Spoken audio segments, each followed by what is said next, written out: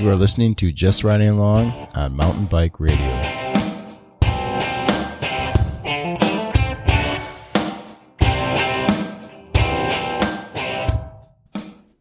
Hello and welcome to this week's episode of Just Riding Along, brought to you by... You fucking sprung that on me. I didn't have time to interrupt you. We are going to do a Denver group ride.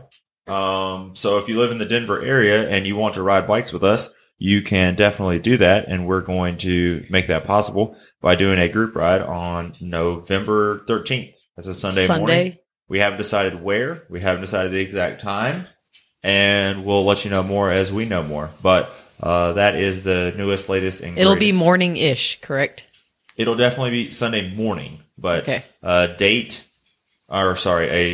GPS honed-in location and a military synchronized watch time has not yet been decided upon. But you can mark that on your calendar. Sunday morning, you're going to miss Mass. You're going to miss Mass, and you're going to have to start working out deals with your spouse and your children's right now. Yep. And break out the single speed, because I'll be on mine. Single speed or die. Cool. So after that, what's new and shaken with Kenny? Business as usual over here. Still building my RKT. So for like one bolt at a time, right? Yeah, it's going to be pretty slow. I mean, it was a pretty big pocketbook hit, so I'm like kind of relaxing. But I kind of want to do it right. At the same time, I also want to like get on the bike and ride it and then figure out what I like and what I don't like. But honestly, I already know what I like, so I don't really need to do much of that. But it's just a matter of, should I put on the mechanical stuff and like it's GX1, it's pretty cheesy. Should I just put that on there and just ride it? It'll be heavy too, which is kind of a bummer. Or do I just do it right? It's got cheesy wheels with it right now. I just bought it complete because it was a good deal. So I don't know. Could you possibly sell that whole group as just like like I took this off of a bike, like you can build up a frame set yourself for this amount of money and buy that group? Yes and no. It's weird though because it's got a XT cassette and it's boost front and rear and it's GX1 and the crank's a total turd and it's BB30. Like I don't think anyone in their right mind is going to go buy. Is it Pressfit 30 or whatever? No, Pressfit 30. Okay. Well, it's a 30 mil spindle crank. Yeah, I don't think there's anyone in their right mind who wants to buy something budget who has Pressfit 30. Anyway, it's just a very strange setup. So no, and I've already sold the cassette to somebody, and I sold some other stuff, and I'm using the derailleur on my single speed. Oh well. So anyway, you should just wait. I'm also waiting because I really want to get the XT Di2 rear derailleur, and it's just not available yet. Okay. Have you not gotten that yours XTR? yet? I could get the XTR, but it's $200 more. It's like kind of crazy. I don't know. So, this is going to make your head pop off. Guess what I have held in my hand? An XT Di2 rear derailleur? XT Di2 in stock. Oh, cool. Yeah, it said it was going to ship any day, and it might even be in stock, and I didn't realize it. I've had it on back order from Shimano Direct for like 8 months. And I think we have also. But they just fill the Wheat Ridge order first because you guys are like. Well, you guys may have legitimately placed it first too. I placed it maybe a week or a month or something after it was announced. Gotcha. And we do buy Dura-Ace 9000 chains, or I guess it's the 900 chain, technically, 901. We buy those by the carton, like the 25 boxes. Yeah. We'll get like multiple boxes of Dura-Ace chains, and I'm just like, holy, like, that's a lot of fucking cash. Yeah, that's no joke. I mean, they retail for $60. There's 25 in a box, so that makes each box what, like $1,400? We don't have time for math right now. It doesn't matter. Anyways, moving on. What else is new with Kenny?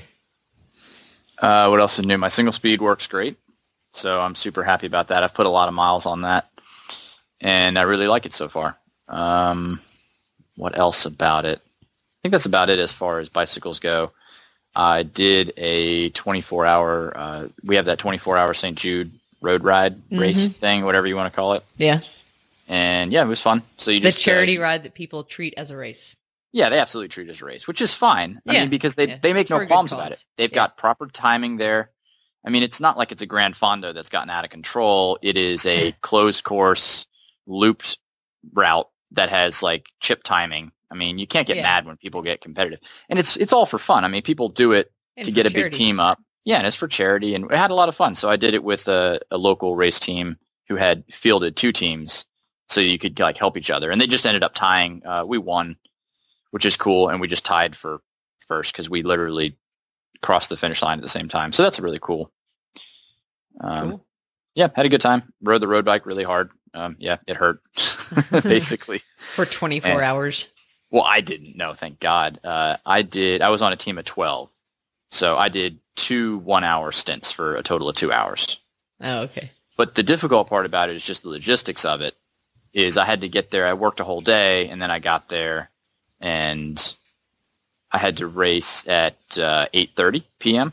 So I was already, had a full day, and that's not a big deal, me racing at 8:30. But then I had to like take a nap and then wake up at 4:30 a.m. Yeah. and do another stint.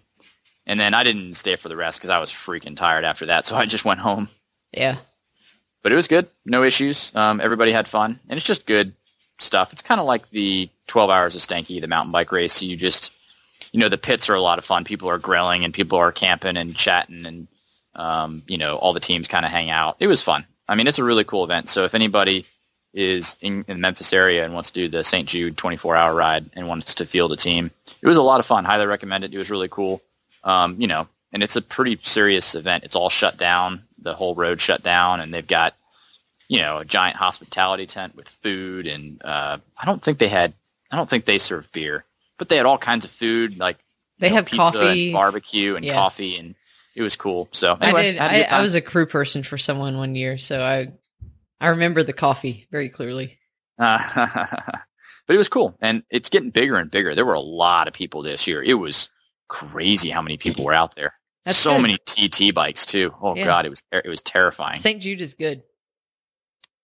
Yep, that's it for me. So you guys go ahead. Oh, I got my Boone. Well, the frame set, and I put the parts off of my road bike on it. And it's rad. I took it for a ride, rode about 3 hours, did a route that I'm pretty familiar with, just so I could kind of compare apples to apples. And compared to like my Thai bike, it's just marginally stiffer as far as like standing up and pedaling. I wouldn't say a lot. I mean, it's just barely noticeable. Like, I think someone who didn't really know my bike, if they rode both bikes, they probably wouldn't notice a difference in like stand and hammer. Sorry, there goes the wambulance. Uh-oh, reverb's broken. That's the strambulance. I don't think you'd notice much of a difference. The build is about a pound lighter, though it does not include a front derailleur. Like, I built it 1x for now because I've got to get a different power meter crank. I'm going to sell my hologram SL crank that I had on my road bike and get a nice, like another power meter crank for this bike. So right now it's 1x and it's a pound lighter than my road bike. What else? I did notice though, like if you're wondering like carbon versus Thai, the carbon is definitely lighter. But going down like a very poor road surface, not gravel, but just like crap. It used to be a gravel road and it's like they just scraped all the gravel off and now it's just shitty asphalt. I could feel way more vibration in my hands and feet. Not in my ass, like not on the saddle, because it's got that ISO-speed decoupler, and that felt very much like my Thai road bike, which it's like big Thai tubing. It's not like your normal skinny Thai frame. It's like big Thai tubing, massive down tube. It's got basically they put together like a tandem down tube and chainstay sort of sizing. Like that's the best I can describe it. Like it's just big tubing. So it's really stiff, but it rides super smooth. Seat wise, it was about the same. Like that ISO-speed decoupler that's in the Boone, does a really good job with that. But the rest of the bike, it doesn't have that same feature on it. So, there was a little bit more vibration there. But But it wasn't anything that, would make me uncomfortable. I just noticed that it was different. But yeah, it's a good bike. I like it a lot.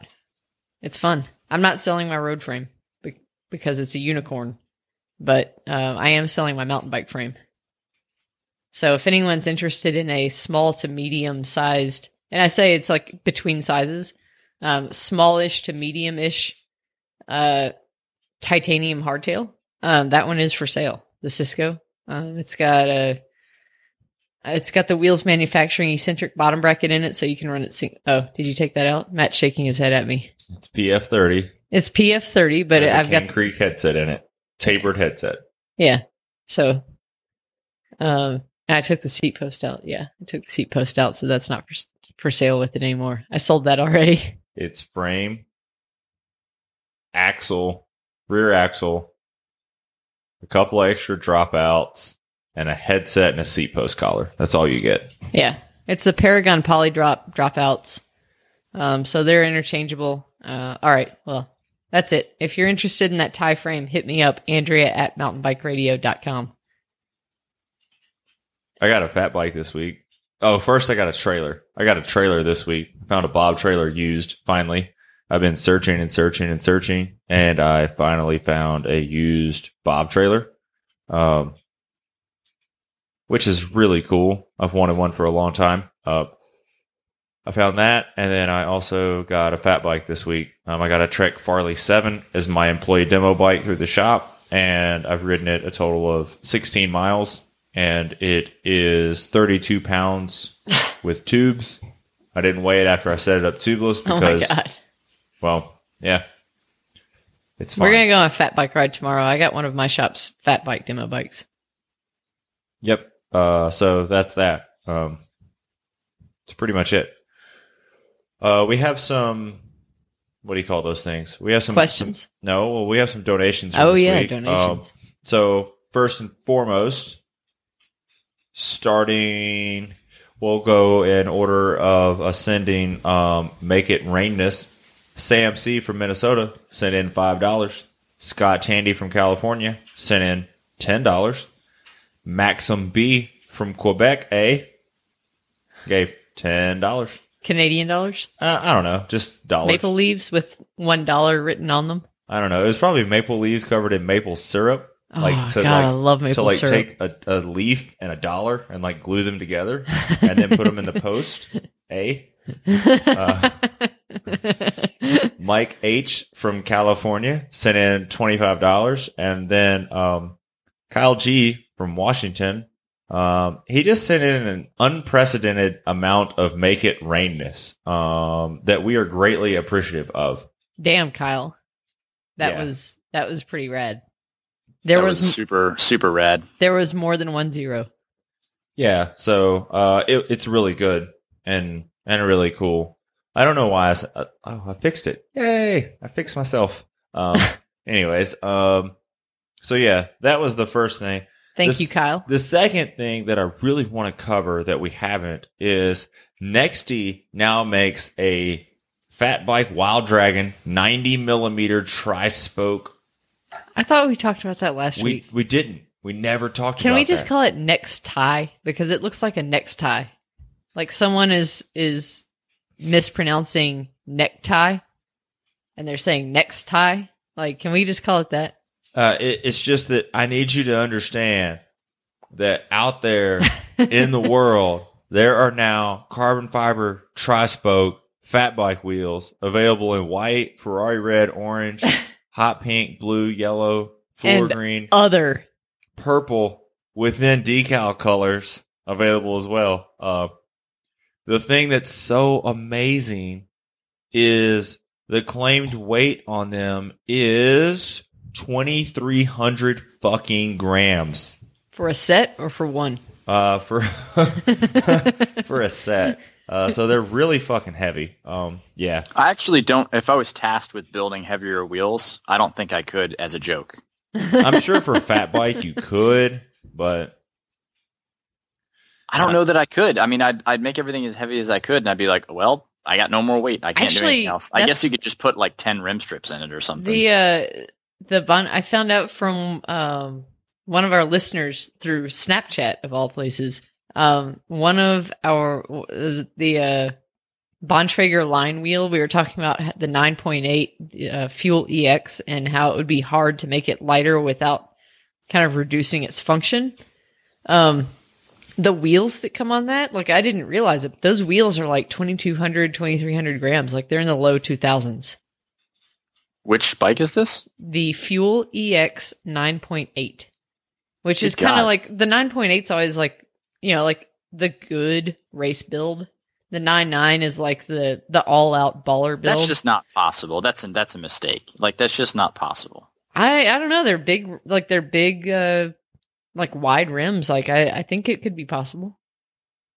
I don't think it's possible. It's plausible. What kind of hubs does it have?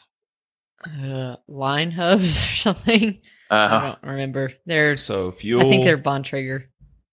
Fuel EX Matt's Googling. 9.8, 27.5 plus or 29er. It's 29. Boop, There's no boop, way. boop. Dude, there's a way. There's no fucking way. Dude, there's a way. And I can't go back and look at the conversation because it was Snapchat and I don't really. It's gone. Like the wheels that gone. came on my Niner are like pinned and eyeletted and have no name hubs with like a steel free hub body and all this garbage and straight gauge spokes, and they weigh 1900. But they're There's not no like 30 millimeters fucking wide like these way. wheels are. So it has to be a different year model that I just looked up because it says this comes with. Is that the wrong year? Yeah, this is on the 2017. Okay. Fuck. I guess that's a trail bike. Yeah, probably. God, remember when you could go to Trek's website and you could select the model from the goddamn drop down? That was a wonderful fucking time. That was it. Make the Trek website great again. Yeah, so I have a pet peeve on websites and navigation. I hate when people try to make websites pretty, but then they're not fucking functional. Oh, yeah. It's ridiculous. So I'll bitch about Cannondale's website because it just sucks and someone needs to hear it. It is so fucking terrible, and they just have these arbitrary, random ass categories for bikes. They fixed it. Oh my god! It was for 2016. When you clicked on bikes, it would be like one said trail and one was like big trail, and then they had like over mountain, and then like a fat bike was in over mountain, and it just made no fucking sense whatsoever. It was ridiculous. Now they just have like road, mountain, cyclocross, women's, fitness, e-bikes, like normal categories again. Thank God. It's so dumb.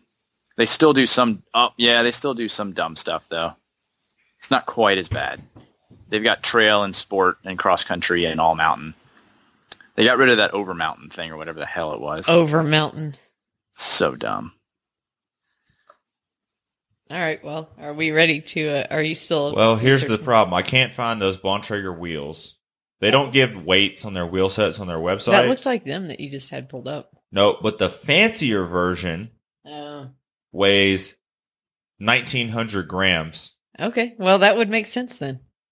So, like the line Elite, which should be a little lighter, is 1,900 grams. So it would make sense that the line Comp is an over 2,000 gram wheel set.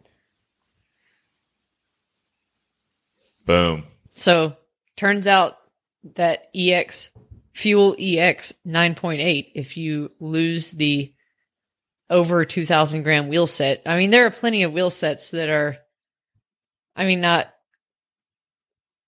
weak, not flexy, like that would still stand up to that sort of use and not be over 2,000 grams.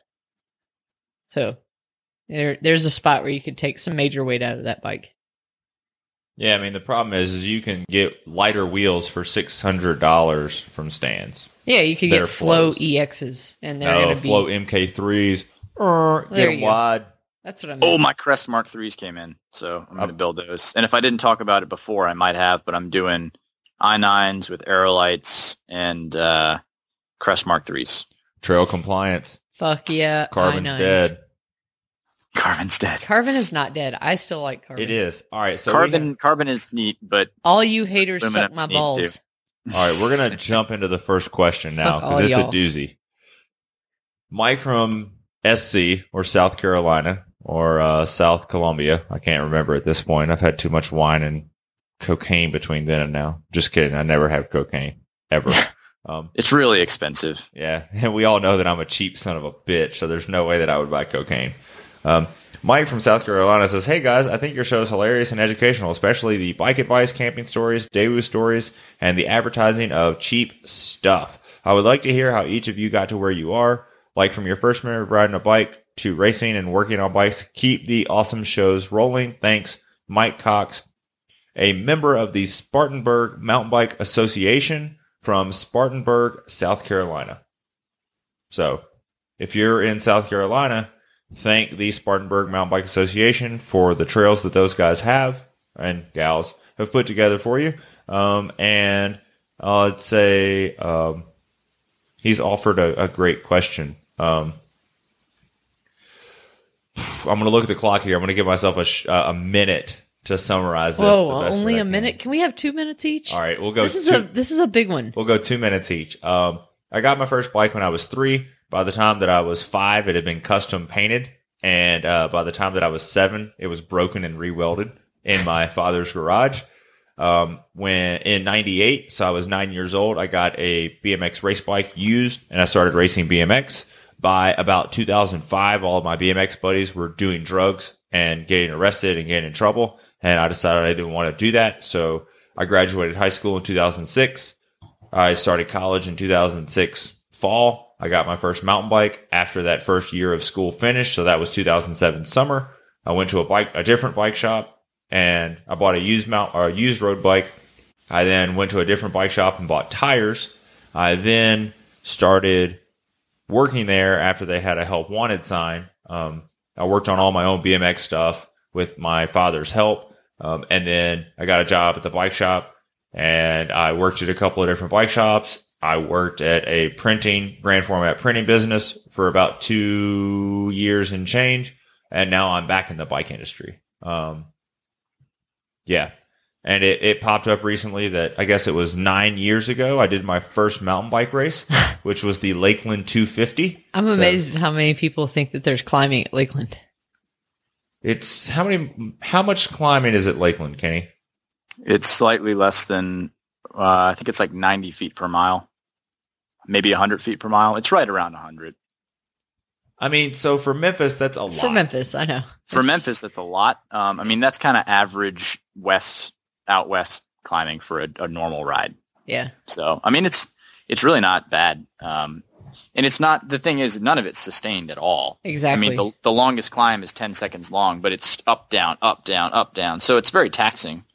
And it's a good trainer, but it's not good training for sitting in and getting good at 30-minute climbs, unfortunately. Right. So, I mean, that was my first mountain bike race. I did 11 laps. That's awesome. I can remember that.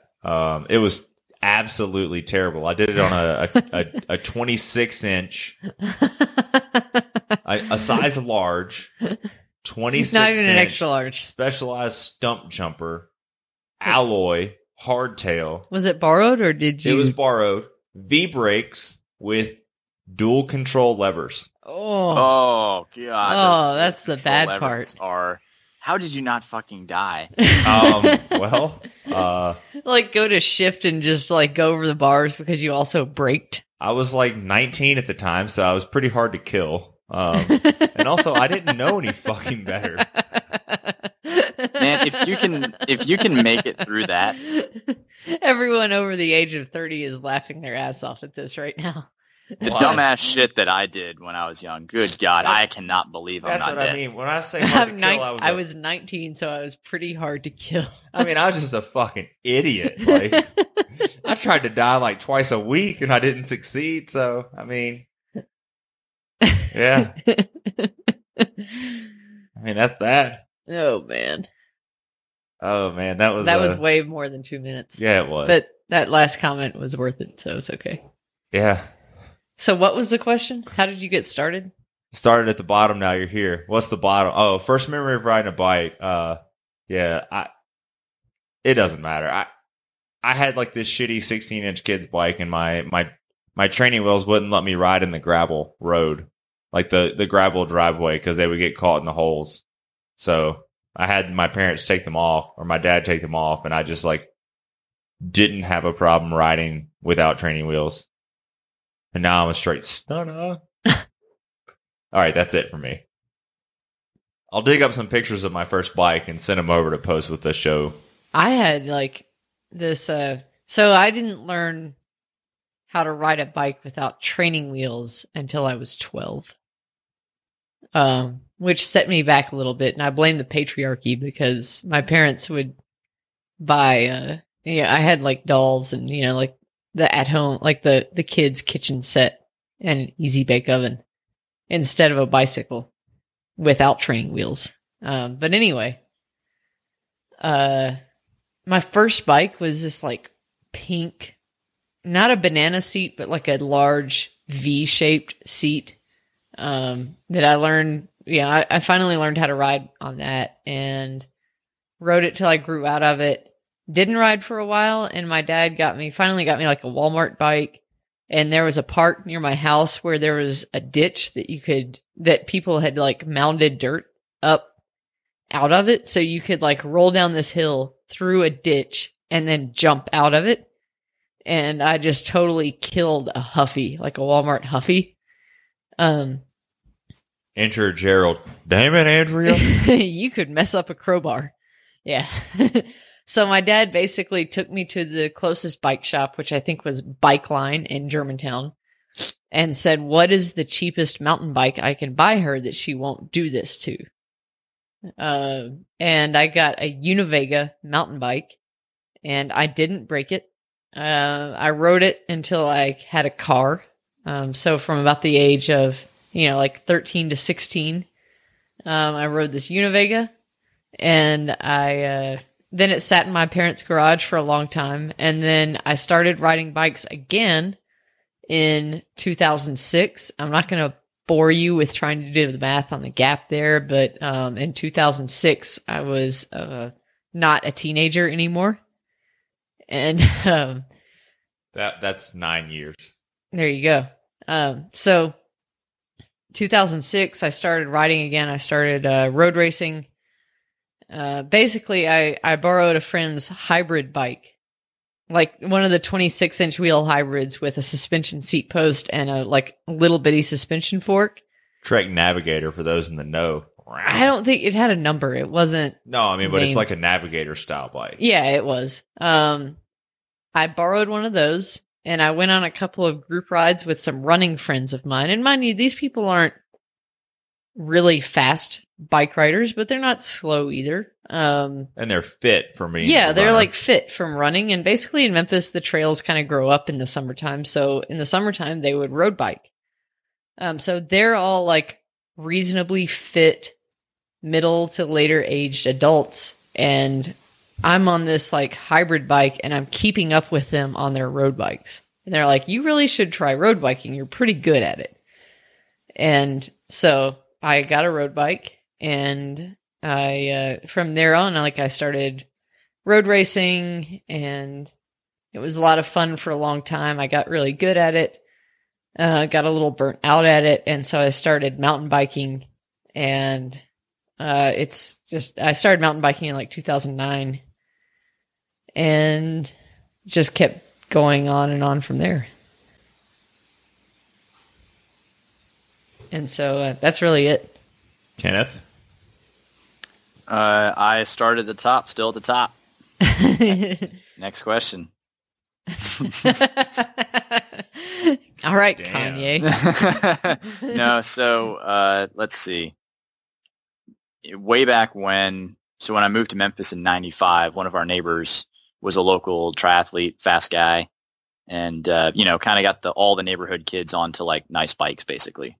So I got a nice bike in 95. It was a KHS A-Lite 1000 alloy with full XT. It was super sweet. Damn. That 1000 Well, with it the started XT. life. Yeah, it started life as like a rigid fork, but I put it had a RockShox Indy SL, which was a noodle. I don't even know if it was 28 mil stanchions. God, it was hilarious. It was like 26. It could have been. God, they were skinny. I weighed like 100 pounds, and that thing still like flexed. Like even I knew that it was a flexy ass fork. So that was kind of cool. But yeah, it had like nice wheels. It was full XT. Yeah, it was fun. So I learned on that bike as far as like, doing bike maintenance and all that stuff. Had an ice blue Chris King headset. It was balling. Oh man. I'll have to find some pictures of that bike. It was actually legitimately nice, but like all bikes in the mid 90s, the ergonomics were just shit because like nobody knew better and nobody made proper products. It had that tiny ass little flat bar and like a long stem, and it was low in the front. Well, it was like a 26-inch fat wheeled road bike. Basically, yeah. And just the ergonomics were so fucking terrible, and the suspension was so terrible. Other than that, it was great. Like, it shifted great. It was reliable. The brakes were good, for rim brakes at least. And it was actually a very good bike. So I raced that a decent amount in, like, middle school. So I raced it in, like, from probably 96 to, like, 98, 99, and then I got a car and didn't really do that so much anymore. And went to college and got pretty lazy and grew a fro and worked in the corporate world and got kind of fat. And then I decided, hey, I got some money. I'll buy a nice bike. So I bought what did I buy? I bought a Rocky Mountain ETSX, a 2006. And it was a great bike. I love that bike. So it had proper suspension. Like it was a dual link bike. I remember that. And I mean, suspension-wise, it was great. It was like 130 mil travel back, and it had a 150 Fox Talus in the front that you could bring down to like 120. And most of the time, I rode it 120 front, 130 rear, and it was good. It went through a bunch of different life cycles. At one point, it had downhill Mavic 823 rims on like XT hubs, but they were so bomb-proof. I think I remember those also. Yeah, they were cool. And then it had cross maxes at one point, and it had a different Fox fork at one point, and then it went 1x9 with like a downhill roller front thing. Well, hold on. Pretty funny. Didn't the Crossmax wheels end at the same time your open face helmet riding ended? No. When I crashed, I didn't hurt my bike at all. It was on the ETSX on the Rocky Mountain. But I mean, bike wise, it was totally fine. And I was relatively okay. I like, except for the part where you broke your face. Yeah, I broke my face and I dislocated my shoulder, and I can't subtract anymore. But other than that, it's all fine. So what else? What other bikes? And then of course went through a whole bunch of stuff. And then finally, when I started working, so I worked in the corporate world, decided to make a change, and came over to outdoors where I'm at now. And I was Kenny's boss for a while. Yeah, and I was on, and I had a ton of fun. We had a really cool crew there. It was me and you and Matt Robbins. Oh yeah, he's that was like super a fun. Freaking like a doctor PhD. now. He's Dr. Robbins now. Yeah, he's a doctor. He's a doctor of physical therapy. Really cool. So that was really fun. Like that summer was really cool. Yeah, we had a really good time. We got a lot of shit done for sure. And then I got 29 Curious and finally got one of those. Got a Redline monocog single speed 29. I did everything in one fell swoop, did 29 and single speed all at once, and ended up building that bike up really nice. And it was still heavy, but it was very reliable. I raced it exclusively for like 2 years, and it was awesome. I had a lot of fun on that bike. We had a good race at Herb Hold on. Parsons set. And then I bought that Sector fork from you, or Recon fork from you. Yeah. I bought the fork and Cane Creek 40 headset from you for $200.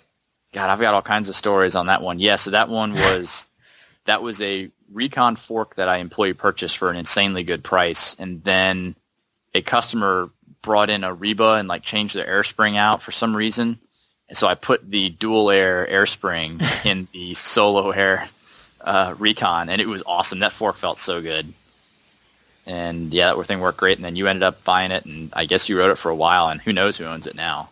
That fork made its way. Did it stay on the monocog when it got sold? No, the monocog was sold rigid, and I see that bike on Facebook still. If I ever see it for sale, I'm probably going to buy it. Oh God. So where'd that fork end up?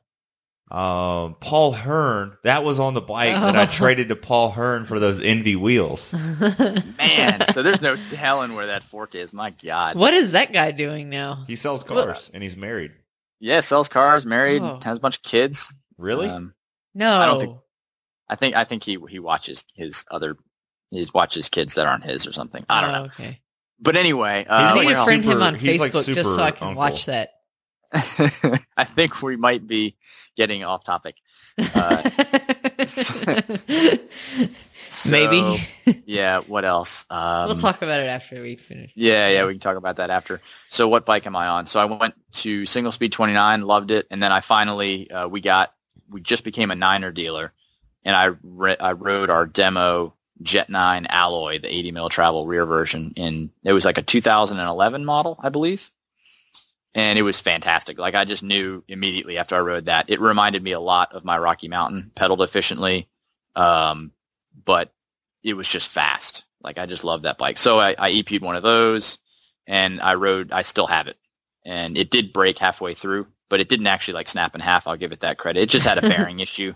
Like a bearing got oversized, like it just walled the frame out and they just couldn't do anything about it because that design was super terrible where you press a bearing directly into a frame instead of into a link. So if anything ever goes wrong, your frame is completely kaput instead of just a little aluminum link. So Yeah, anyway, some tracks that's do that. Yeah, it's such a bad idea. But anyway, great bike, loved it, and I have the 100 mil travel version and still have it, and it's a great bike. So, I mean, I haven't had like that many bikes really, because when I get something, I usually do my homework on it, get what I really want, and then ride the crap out of it, get it set up the way I want to, and then like don't fiddle with it too much. So that's kind of my bike history. And as far as racing goes, I kind of just been ever since 2008 or so, I've been racing a decent amount. I mean, I would hardly call it a lot, but some years I do 15 races, some years I do 5. Like it just kind of depends. But I do definitely a lot of riding. I try to do, I don't know. I mean, miles don't really mean much because, mountain miles versus road miles versus Memphis miles versus Colorado miles are all very different. But I guess hour-wise is probably a better way to do it. I usually do 5 hours a week. I mean, that's kind of what I average. It's nothing bonkers, just normal stuff. But Long live, long rides. Yeah, that's kind of my history on that. And I mean, the reason I started doing the bike stuff to begin with, as far as working in the industry, is just I like to work on my own stuff anyway, and I like to know how everything works and why everything does the way it does. And I just don't trust people for shit working on my own stuff because most people are idiots. And that's kind of why I just ended up at the bike shop. Yeah, that's kind of how I was too. Like, I mean, it wasn't that I didn't trust the people working on my bikes because, I mean, Memphis has a few good mechanics, and I think I've found them for the most part until I started doing all my own stuff. Yeah, but I mean, I did, like, when I started, especially when I started mountain biking, it's like, I'm not going to go out into the middle of nowhere and not know how to fix my own stuff. Like, I know some people are cool with that. I'm not cool with that. Cause I get into some shit. I just couldn't imagine being like a self-sufficient mountain biker and like not knowing how to work on your stuff. That's crazy. Yeah. Yeah. Totally crazy. I mean, mountain bikes need a lot of attention. They just do.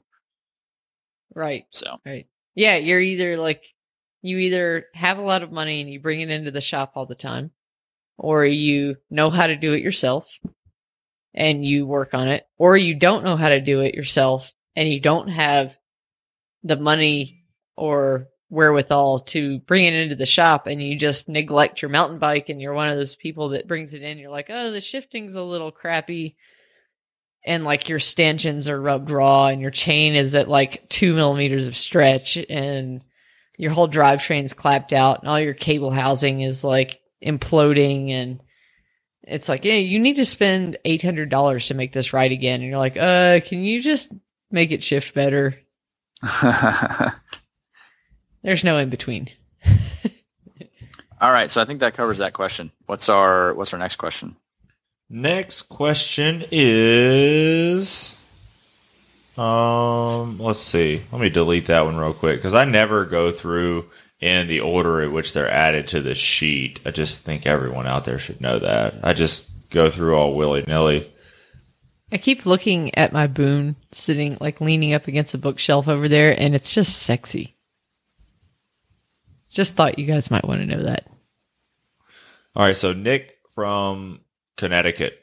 Hey, Jerry. Hey, Nick. So I'm at least another season out from getting a new bike, but already constantly researching what the next purchase will be. Most all of the bikes I'm looking at are brands my local bike shop does not carry. Trek, Santa Cruz, Specialized, and a few online brands. I'm looking for a 130 to 140 travel full suspension trail bike for $3,000. Ooh. The 2017 Commensal Meta TR V4.2 is really standing out to me at $2,900, coming with Pike, an NX dumpster fire, and a dropper post. What are your thoughts on the better direct-to-consumer brands such as Commensal, YT, and Canyon? Have you ridden any of them? I know Moto Bacon is junk, but are the other brands ridden by quite a few pros and get excellent reviews? If I'm going to be purchasing a bike from someone other than my... Oh, shit. Did I just push continue recording or stop recording? Continue. Yeah. If I'm going to purchase a bike from somewhere other than my local bike shop, but still getting all my services done there, does it matter if it's online? What are the positives and negatives? Thanks for the help. Nick in Connecticut. I don't know. I feel like NX is going to be the new X7 dumpster fire. Yeah, probably. Yeah. I mean, I can only speak for YT Industries because I have a customer that has one, and he beats the absolute shit out of it. And other than like general wear and tear where you would expect, like, you know, like the wheels don't stay true. He's had 2 reverbs warranted. I mean, rightfully so, though, right? Like, they don't stay true because they're junk. They just don't stay true because he's beating the shit. He is like, I'm pretty sure that he rides it like a downhill bike. Like, he goes to the, you know, he's got like a season pass to all the bike parks. And I mean, I think he just like, he wails on it. It's like a carbon YT. And I don't even remember what, it's a 1x11 SRAM bike, maybe XO1 or something.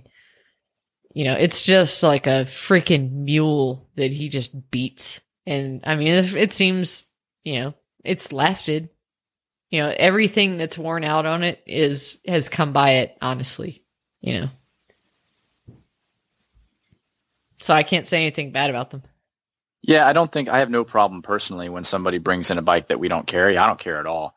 I just don't want someone to be upset when I can't get some weird ass suspension pivot or something like that, or they expect me to get some weird ass suspension pivot in 2 days from some direct only manufacturer that I have to like spend all kinds of legwork, you know, tracking stuff down for. So as long as customers understand that getting some proprietary stuff can be a pain in the ass, everything else, I mean, a bike's a bike for the most part, if it's decent. So it really comes down to, if in a full suspension bike, is do you like the suspension design? Is the suspension design sustainable? Is it maintainable? You know, is it gonna creak and do all kinds of weird shit? So for me, when it comes to a full suspension bike, I just don't trust the random companies because I have no idea. It could be fantastic. I have no idea. I would just rather have a bike that I know is hashed out and I know doesn't have just, you know, isn't plagued with issues.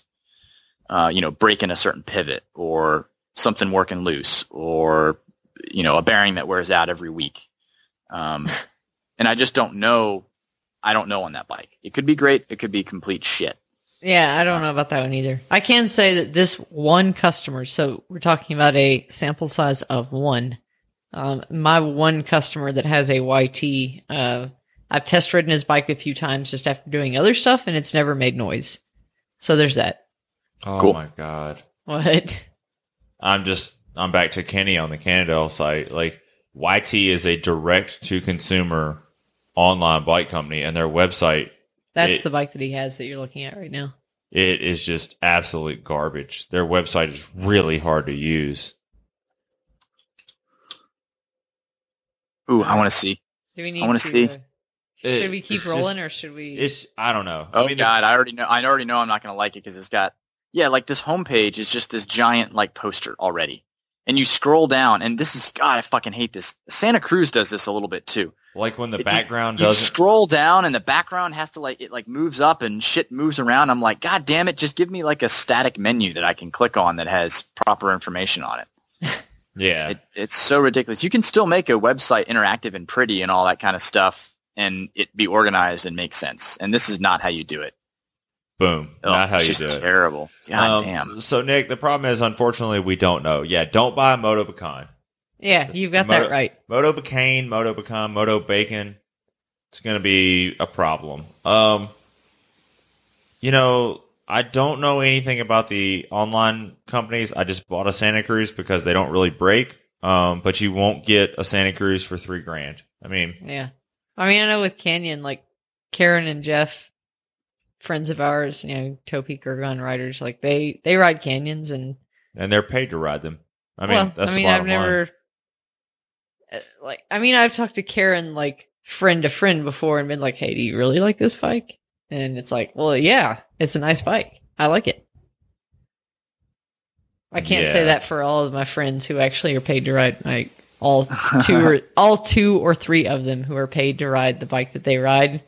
Yeah. People are fascinating though. There's a lot of people that genuinely almost don't care. Like if it's a decent bike, they don't care if one suspension design's a little bit different than the other. They're just not picky enough, which is fine because, hey, if you like it and it makes you confident and you can ride fast on it, that's great. But some people are just happy with like whatever they ride if it's nice. So it sounds like that might be one of those people, which is fine. There's nothing wrong with that. Some people just don't give a shit.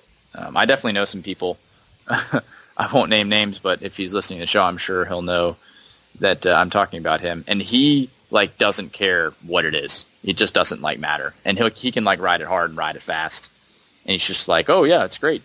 Like I'll spend time and like, tweak his fork and like, it'll come in and it's feeling all shitty. And I'll totally go through it. Everything is like mint when it leaves the shop. I'm like, hey man, how's the fork? He's like, I don't know, about the same as before. Felt good.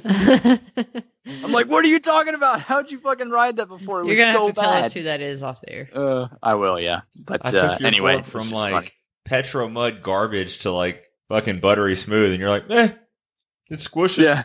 It's like exactly. It's like I'm gonna kill you. Yeah. He's got one brake lever that's like hitting the bar, and the other one's like so far out you can't even initially grab it. And they're like different levels of squishiness and all that, and I'll like fix all it and get it all symmetrical. And hey man, how are your brakes? Well, good, feel good. I can stop. I didn't hit any trees today. It's good. Yeah, he's always good. Try a different tire or something. How's the new tire, man? Held air. Yeah. How was the old one? It was good. It was good till the rim touched the ground, so I got a new one. Now it's better than the old one. Oh man, that's funny. So Chris from the internet says, "Help." I don't know if he and here's the problem. I don't know if he misspelled help or misspelled hello because it's HELLP. It says help.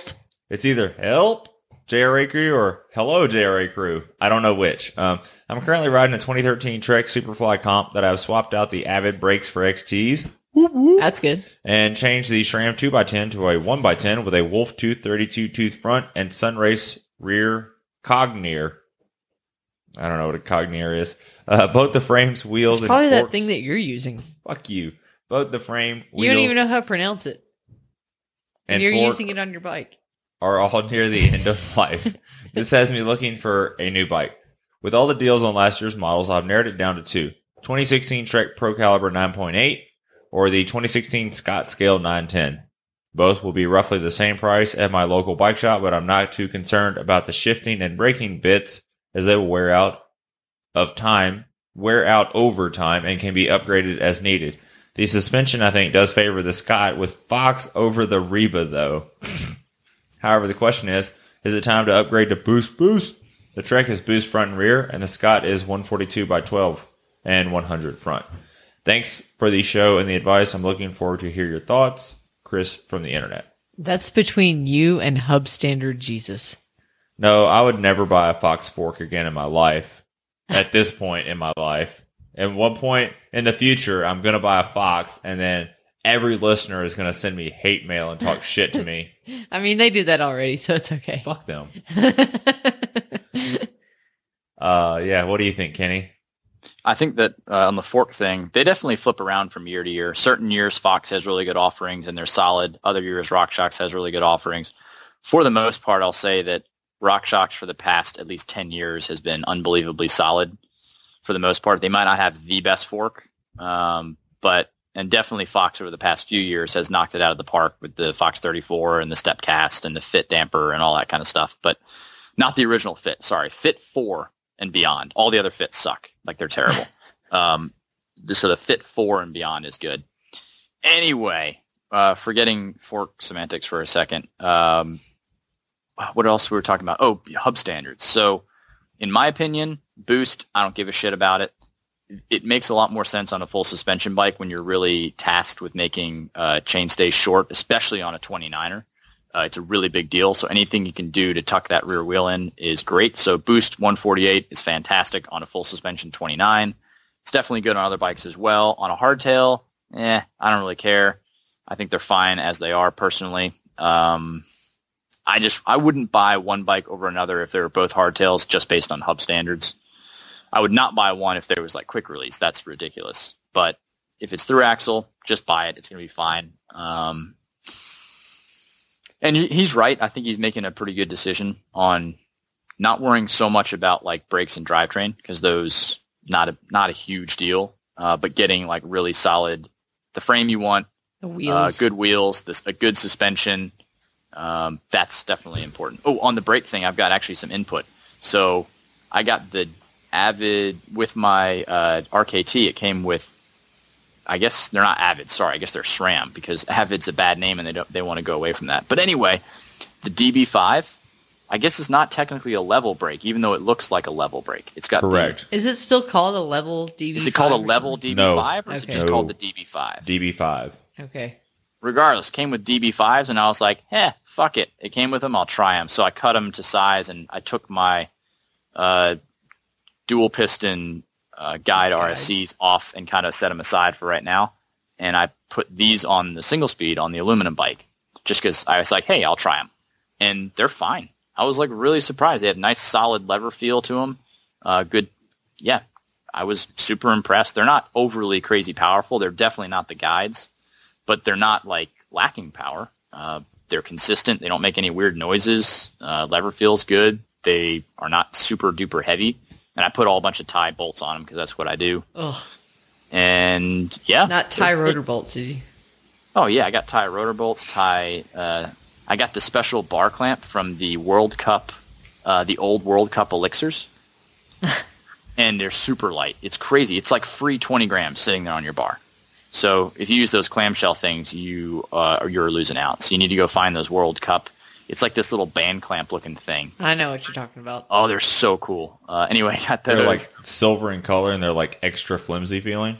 Yeah. They make them like black too. they look like they're not hinged, but you can still, they're so flimsy you can like open them up and take them off of the bar instead of sliding. No, but them once off the end. once they're on, they're actually super solid. Once Yeah. you tighten them Yeah. down, they're totally fine. I know which ones you're talking about. God, They're I gotta, like those. fantastic. huh? I like those. I gotta find a pair of those for my Santa I probably Cruz. got some in my box. I know, they're freaking awesome. Anyway, I put those on there, and then I put like the bolts that actually cinch each part of the caliper together, like the two clamshell piece. Those are all titanium. Oh my Fucking god. hell, Kenny. They're the most ballin' ass DB5s you'll ever see in your life. They probably are lighter than the TLM Ultimates or whatever those things are. Or no, not the man. TLM. Sorry, the level TLM. Is that what they're called? Yeah. TLM is one and Ultimate is another. Well, whatever the It's hell like they level are. They're most ballin' TLM, one. level Ultimate. Yeah. Yeah, so my DB5s are ballin'. Oh, and they have aluminum pads. So Well, they're legitimately super light. But long story short, those DB5s they're fine. I was really shocked. They'll probably break tomorrow or I'm going to like die on a downhill, but so far so good. take them for a few laps around Iron Mountain and come back. Yeah. Like where there's actually, downhills and shit. So any other advice on this guy's bike? Not really. I mean, I don't know. Go with whichever one, like whichever bike shop you like best. Go with that bike. I wouldn't buy a Fox just because their customer service doesn't really rival SRAM's, in my opinion. So if you do They have, don't. if you have, Yeah, I mean, other than like my Reverb situation where the guy told me to Google the part for the customer, their customer service has been good. It's just Reverbs, man, fucking Reverbs. Every once in a while, you're going to get a cranky customer service representative, but he probably just got off the phone with some like complete crackhead person who is being unreasonable. And then you get on the phone and he's like, well, I think he's probably already made the decision. It's like getting pulled over by a cop. He's already made the decision whether he's going to write the ticket or not. It's kind of the same way, I think, when you call some of these people, they've already made up their mind, like, oh, I'm not going to help this person out. Yeah, so real quick story. I heard one of my guys at the shop used to work for SRAM, and he took incoming calls, and it was a consumer call, and him and this lady just kept going round and round. This lady was absolutely enraged, beyond reconcilably, like there was no reconciliation possible for her. Her brakes failed. Her brake pads wore out and failed in one ride. And she just kept like beating that to death. And like he was trying to get more information out of her and like yada yada. And like, yeah, they were organic pads. They went bad in one ride. My brake pads didn't last one whole ride. By the end of the phone conversation, she admitted it was a raining 24 fucking hour race. Oh my God. And One this ride. person had just been ripping poor Kyle to death about the fact that her brake pads didn't last one single ride. Ignoring the fact that one ride is probably somewhere between 20 and 28 normal people rides. So, moving on.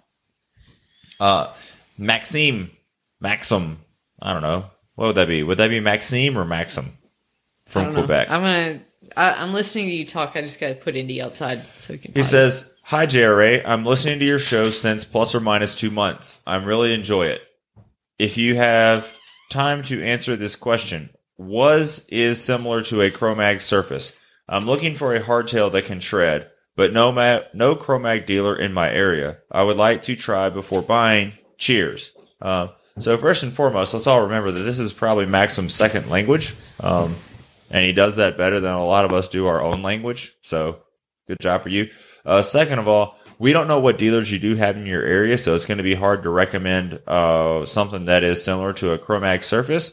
But the problem you're going to run into is that's a little bit of a, as Andrew described earlier, unicorn bike at this point. It's a hardtail 29er optimized around a 120 to 150 fork.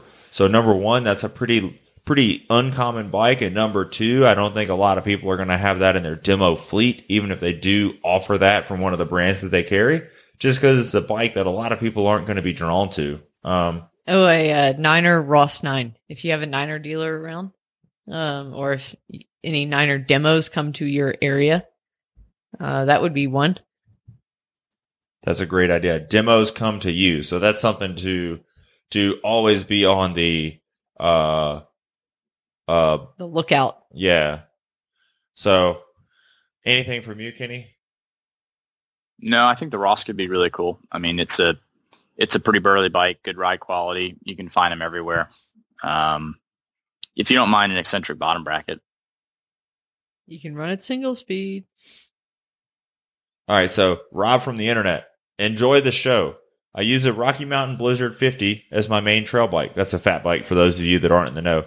I'm only a beginner rider. At what skill level will I outgrow this bike for trails, if ever? It was my hope that if I used a fat bike all along, my skills would develop around the hardware, allow me to have a single bike for full year riding. Going super fast is not a priority for me. I am more interested in the idea of going anywhere on my bike and exploring. Thanks, Rob. I don't know. Someone else go first, because I'm going to try to take a really positive stance on this. I really am. Okay. Just get something that's not a fat bike. You might have already outgrown it. I don't know, because I don't ride with you. But I don't know about outgrowing as much as just, like as far as growing your skills on that bike, since it just generally rolls slower than a bike that's not a fat bike, you're not necessarily growing all of your skills. And plus, it's making up for any lack of skills with extreme traction.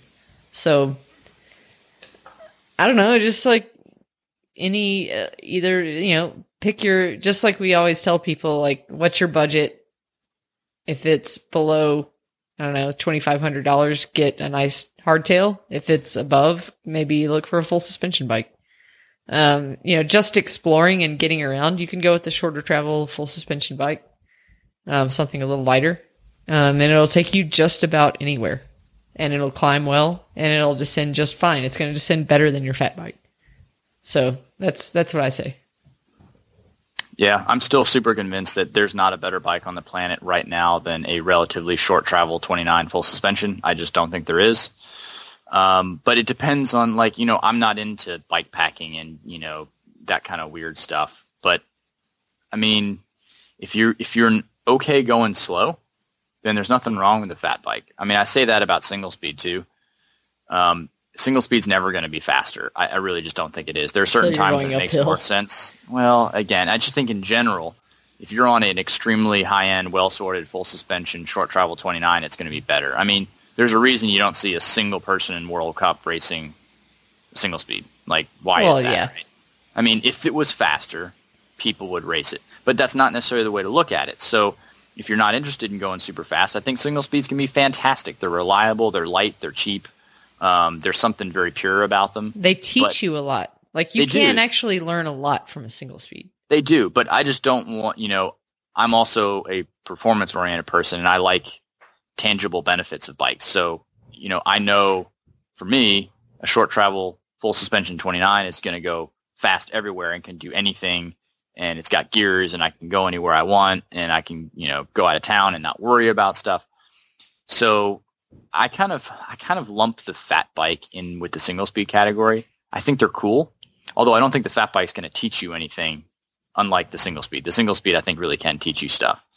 And I'm not trying to rail on fat bikes. It's just that I think it's a niche market, and if you don't mind going a little bit slower, I think it's fine. Yeah, if you're not interested in speed, on that bike.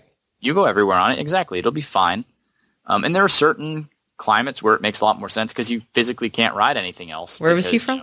The internet. Sandy. Oh, okay. Yeah, because it's sandy or it's snowy or whatever. I just don't have that. So understand that my take is somebody from, the middle U.S. who can ride pretty much year round on a 29 short travel. So that's why I think it's the best bike. But anyway,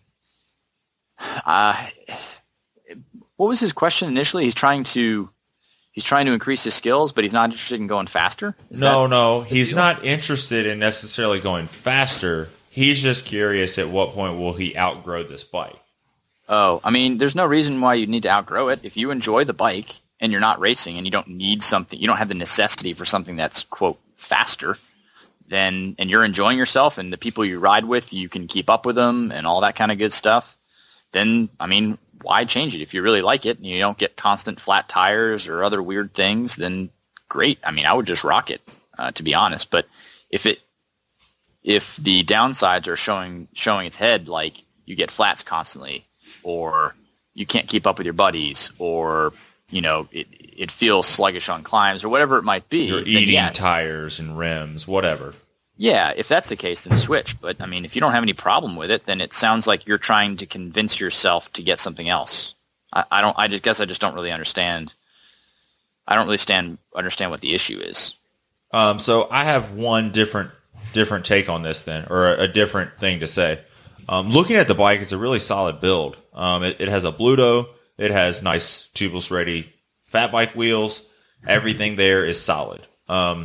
So as long as if you're riding the Blizzard and having fun and doing what's your exact words here? If you're going anywhere on your bike and exploring, I want to pitch something to you that you might find to be useful. And it wouldn't necessarily be going faster. It would be going further for the same effort. Would be if you really like that bike, build a set of 29 plus wheels for it. It's going to keep the relative bottom bracket height the same. It's going to drop a good bit of rotational weight out. Or for the same rotational weight, you can have, if you are having those flat problems that Kenny was mentioning, you can go to a much burlier tire. There's lots of things you can do. Or if you're in these situations that aren't traction limited, because the trail surface is relatively good, there's not a lot of sand or snow or loose over hard, and you're finding yourself comfortable and not feeling like you're hanging it out on that big 4.8 tire, then try a 3-inch tire on there, and it's something that's going to make that bike. I understand you don't want to go faster, but for the same effort, you're either going to go faster or for the same effort over the same duration of time, you're going to explore more. Yeah, that's a good way to look at it. Because it's not always about going faster for the sake of covering A to B in a shorter duration of time. But, if you think you want to go for a 10-minute run, you're going to be able to go around, let's just say, like the big mile or 3/4 mile block around your house. But if you want to ride your bike for 10 minutes, you're going to be able to easily cover 2 miles, and that's just because the method of transportation is faster. So don't think of fast as always being associated with type A Strava dickhead, but sometimes it's giving you the option to get to... You can explore more. Right. You're going to get to that point where there's fewer people on this long out and back trail sooner, so you can start exploring those offshoot trails and explore more of those so you can see more stuff you've never seen before. You're less tired when you see something and you're like, hey, I wonder where that goes. God, I hate it when Andrea asks that. I wonder where that goes. Deep into my pain cave, that's where it goes. Yeah, so that's that. Oh, shit. So, Rob from the internet, that's your answer. We still have one more? One more. Oh, my gosh. No, it's super simple. Okay. It's Gerhard from Africa. He says, hi, team. A couple of generalized questions regarding tires. What role does the shape and profile of a tire play in the handling abilities of a tire, and why? Which profile is more suited? And that's the first question. The second is, which profile is more suited to what kind of surface? Example, is a square profile on the front tire more suitable on loose over hard, etc.?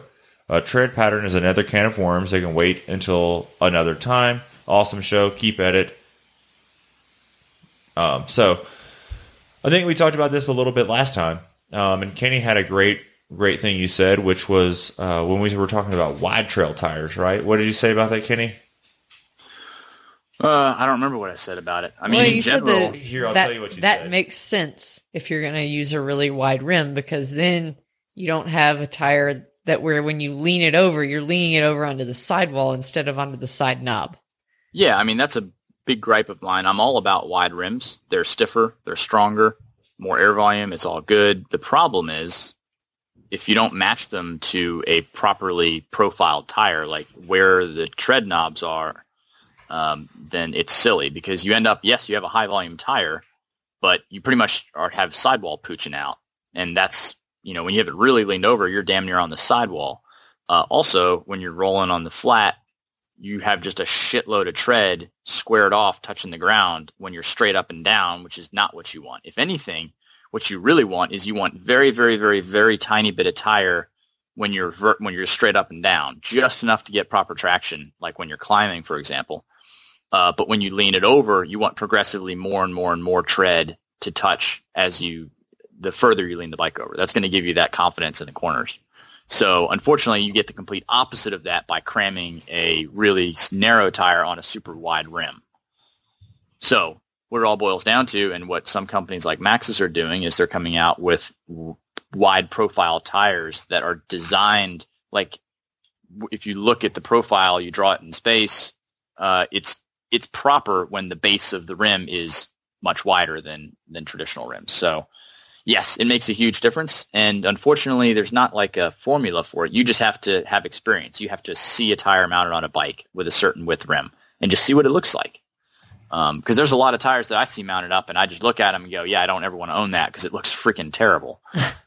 Yep. So I have a couple of examples I can give. And this isn't maybe necessarily answering his question, but what role does the shape and profile of a tire play in the handling abilities, and why? And what you said that really struck me last time as gold was, you said that when you put this, I'm going to make it up, you didn't say this tire, but you put that 2.1 tire on that 38 internal rim, and suddenly all of your knobs are touching the ground when you're going in a straight line, which is bad because it's a ton of rolling resistance.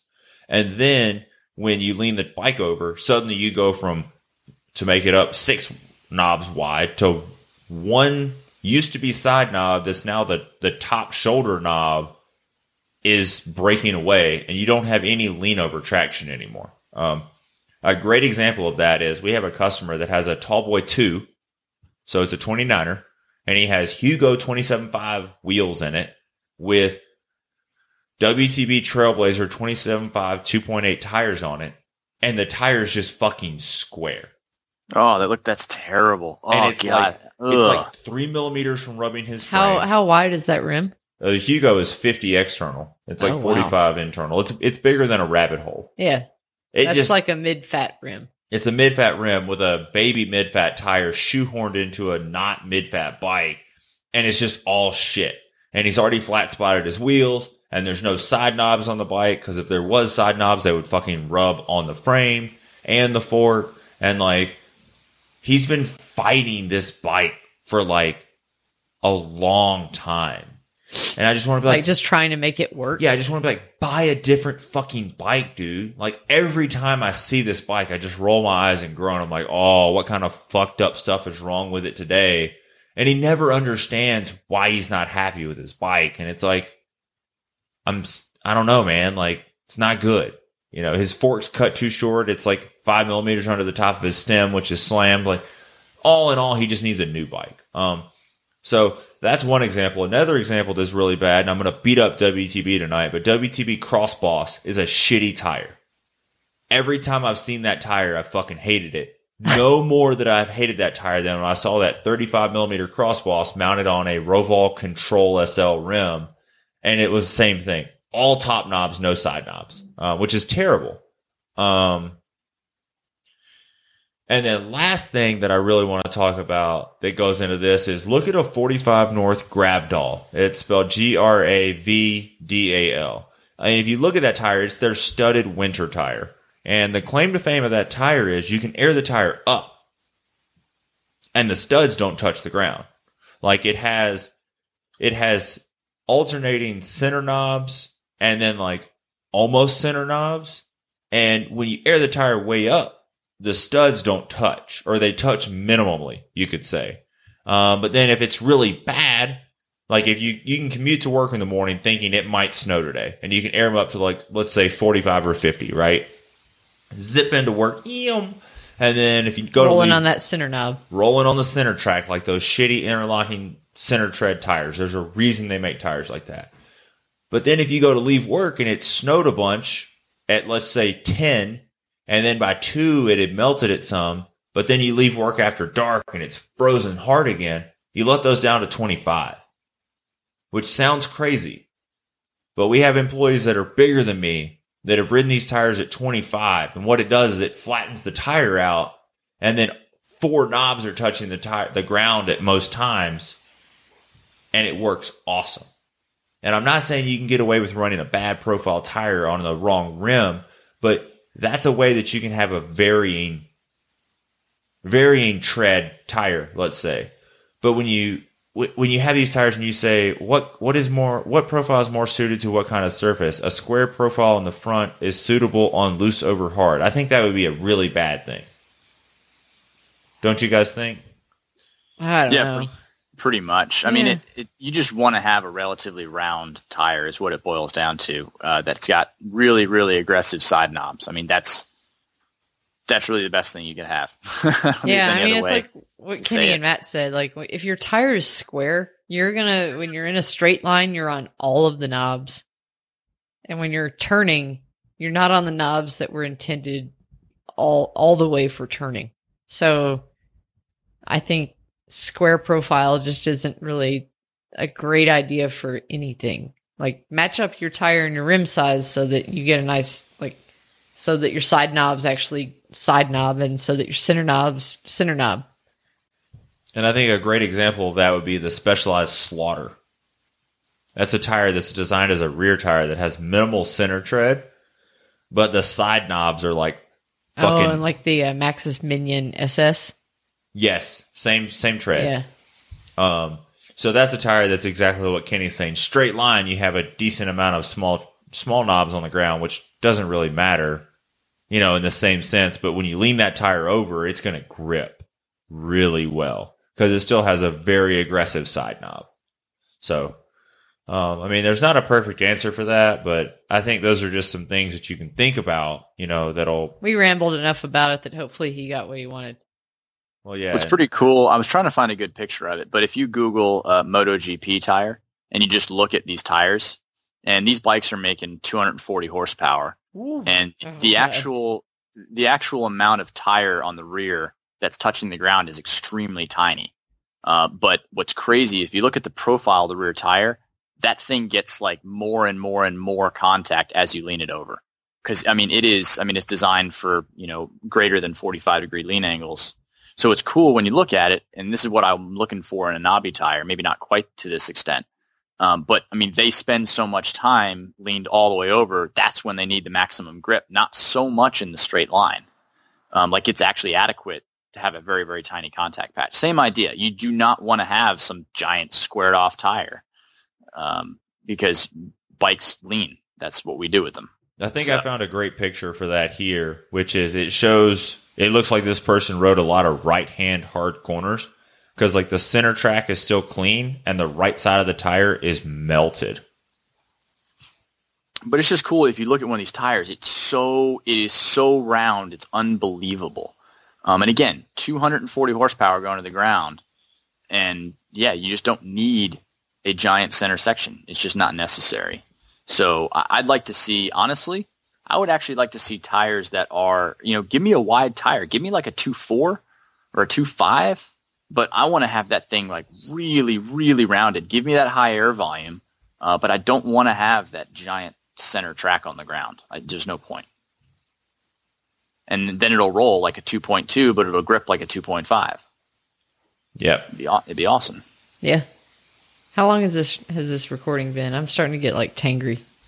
We're just a little long. We just got started a little late because we rambled a bunch before we started, but I think that covers it well. We covered all the questions that we had that were on air appropriate. On a scale of 1 to 10, with 5 being the most cranky, I'm like a 4 or a 6. That's pretty cranky. 6. Yeah, I don't get cranky that often. Oh, yeah, I ran into a car. Speaking of me getting cranky, on my first ride on my new frame, I got right hooked. And I, luckily, it was in a spot where I've seen cyclists get right hooked because it's right at the parking lot of the gym where I go do MMA. I've seen cyclists get right hooked there, and it's a very right hookable spot because there's a bike lane and a driveway and then an intersection. And a lot of times people will just be like, oh, fuck it, I don't want to wait for the red light. I'm just going to cut through this parking lot. And they suddenly turn into the driveway. I'm pretty sure that's what this guy was doing because I saw him waiting in line at the red light to like turn right onto this frontage road for the highway. And then, so I was like, he had his blinker on. He's sitting there next to the driveway, but not turning. So I'm like, okay, I'm just going to roll up to the stoplight. And as I'm rolling past the driveway, he turned right. And as I made, I was able, just out of good bike handling and awareness, that I was able to like steer with my right hand, put my left hand on the car for balance, and to like push myself away from it. And then when I thought he was going to drive off, I proceeded to try and break his back window with my left hand. And he stopped. And I chewed him out for like, I don't know, for a long time. And I might have damaged his side view mirror. And yeah, that's pretty much it. There were people watching. Like, people at the stoplight were watching, like stopped and watching. And someone pulled into the parking lot to make sure I was okay. But I mean, I wasn't hurt. I definitely made contact with his vehicle, but, luckily I'm a good bike handler. If it had just been like most of the other people that drive down there or that ride their bikes in that bike lane, like they would have just T-boned him and flipped over the trunk of the car. I mean, it was just straight up, I knew that was a possibility, so I wasn't going really fast. And he just suddenly, like, he fulfilled my prophecy of this guy's gonna right hook me into this driveway. And it was just, at the last second that he did it. Luckily, I wasn't like in front of him when he did it, because he probably would have done it anyway, even if I was, in front of his car instead of next to his car. But yeah. And then today, while I was running errands, and I shit you not, it couldn't be better. I'm traveling north, and I don't have a stop sign. East-west traffic has a stop sign, and I'm like, this motherfucker ain't gonna stop. Van? This eastbound van, I'm like, and there's like cars parked on the east-west road, and I'm like traveling north, so I'm sure that like I can see the top of like a high-top Sprinter or Transit coming, and I'm like, they're not gonna stop, and it's just a plain white van. And so like I go ahead and check up and start slowing for the stop sign that I don't have because I know this person's like running the stop sign. And then as they pop out from behind the cars, it says Dickhead's Mobile Bike Repair. And the guy rolls the stop sign.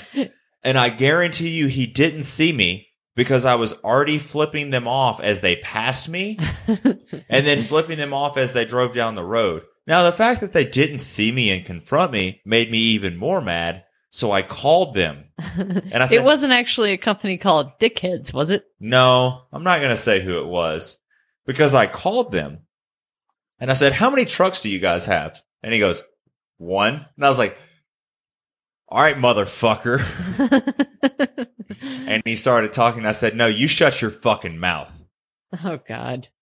You just like went all Matt on them, didn't you? I went full redneck retard on them. Yeah, so like the little rage fit that I had with this dude, it makes like people see Matt get angry and they're like, God, that guy's loud and he's throwing stuff.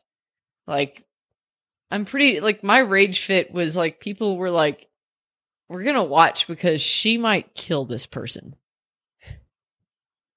Yeah, that's the thing. So it was frightening. I was a little scared of myself, but that's okay. Well, that's that. We all talked about our road rage. We've answered all these questions. Yeah, I'm glad Kenny hasn't been nearly killed by any drivers. I was actually recently. Did you get ridiculous. rage at them?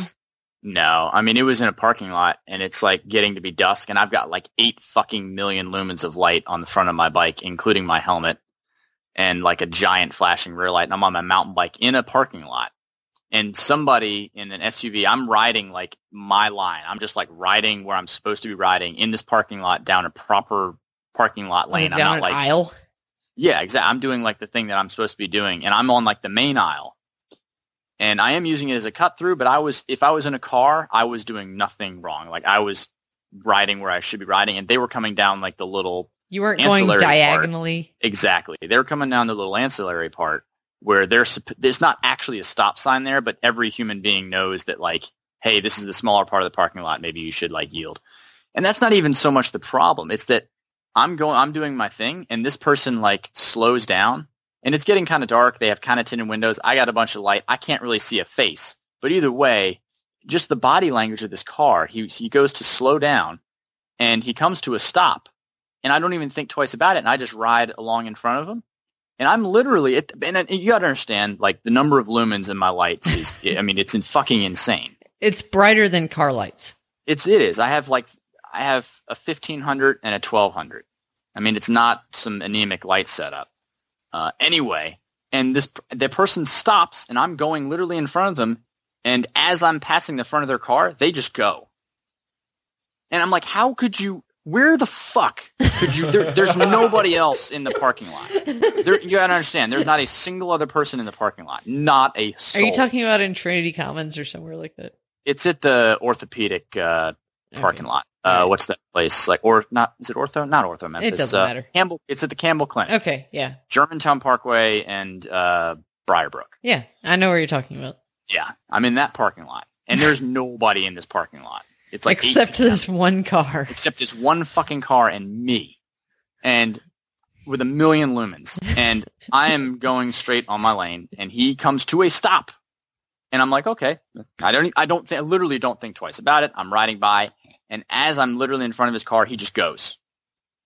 And like I didn't even know what to fucking do. I'm like, is this person just trying to run me over for no apparent reason?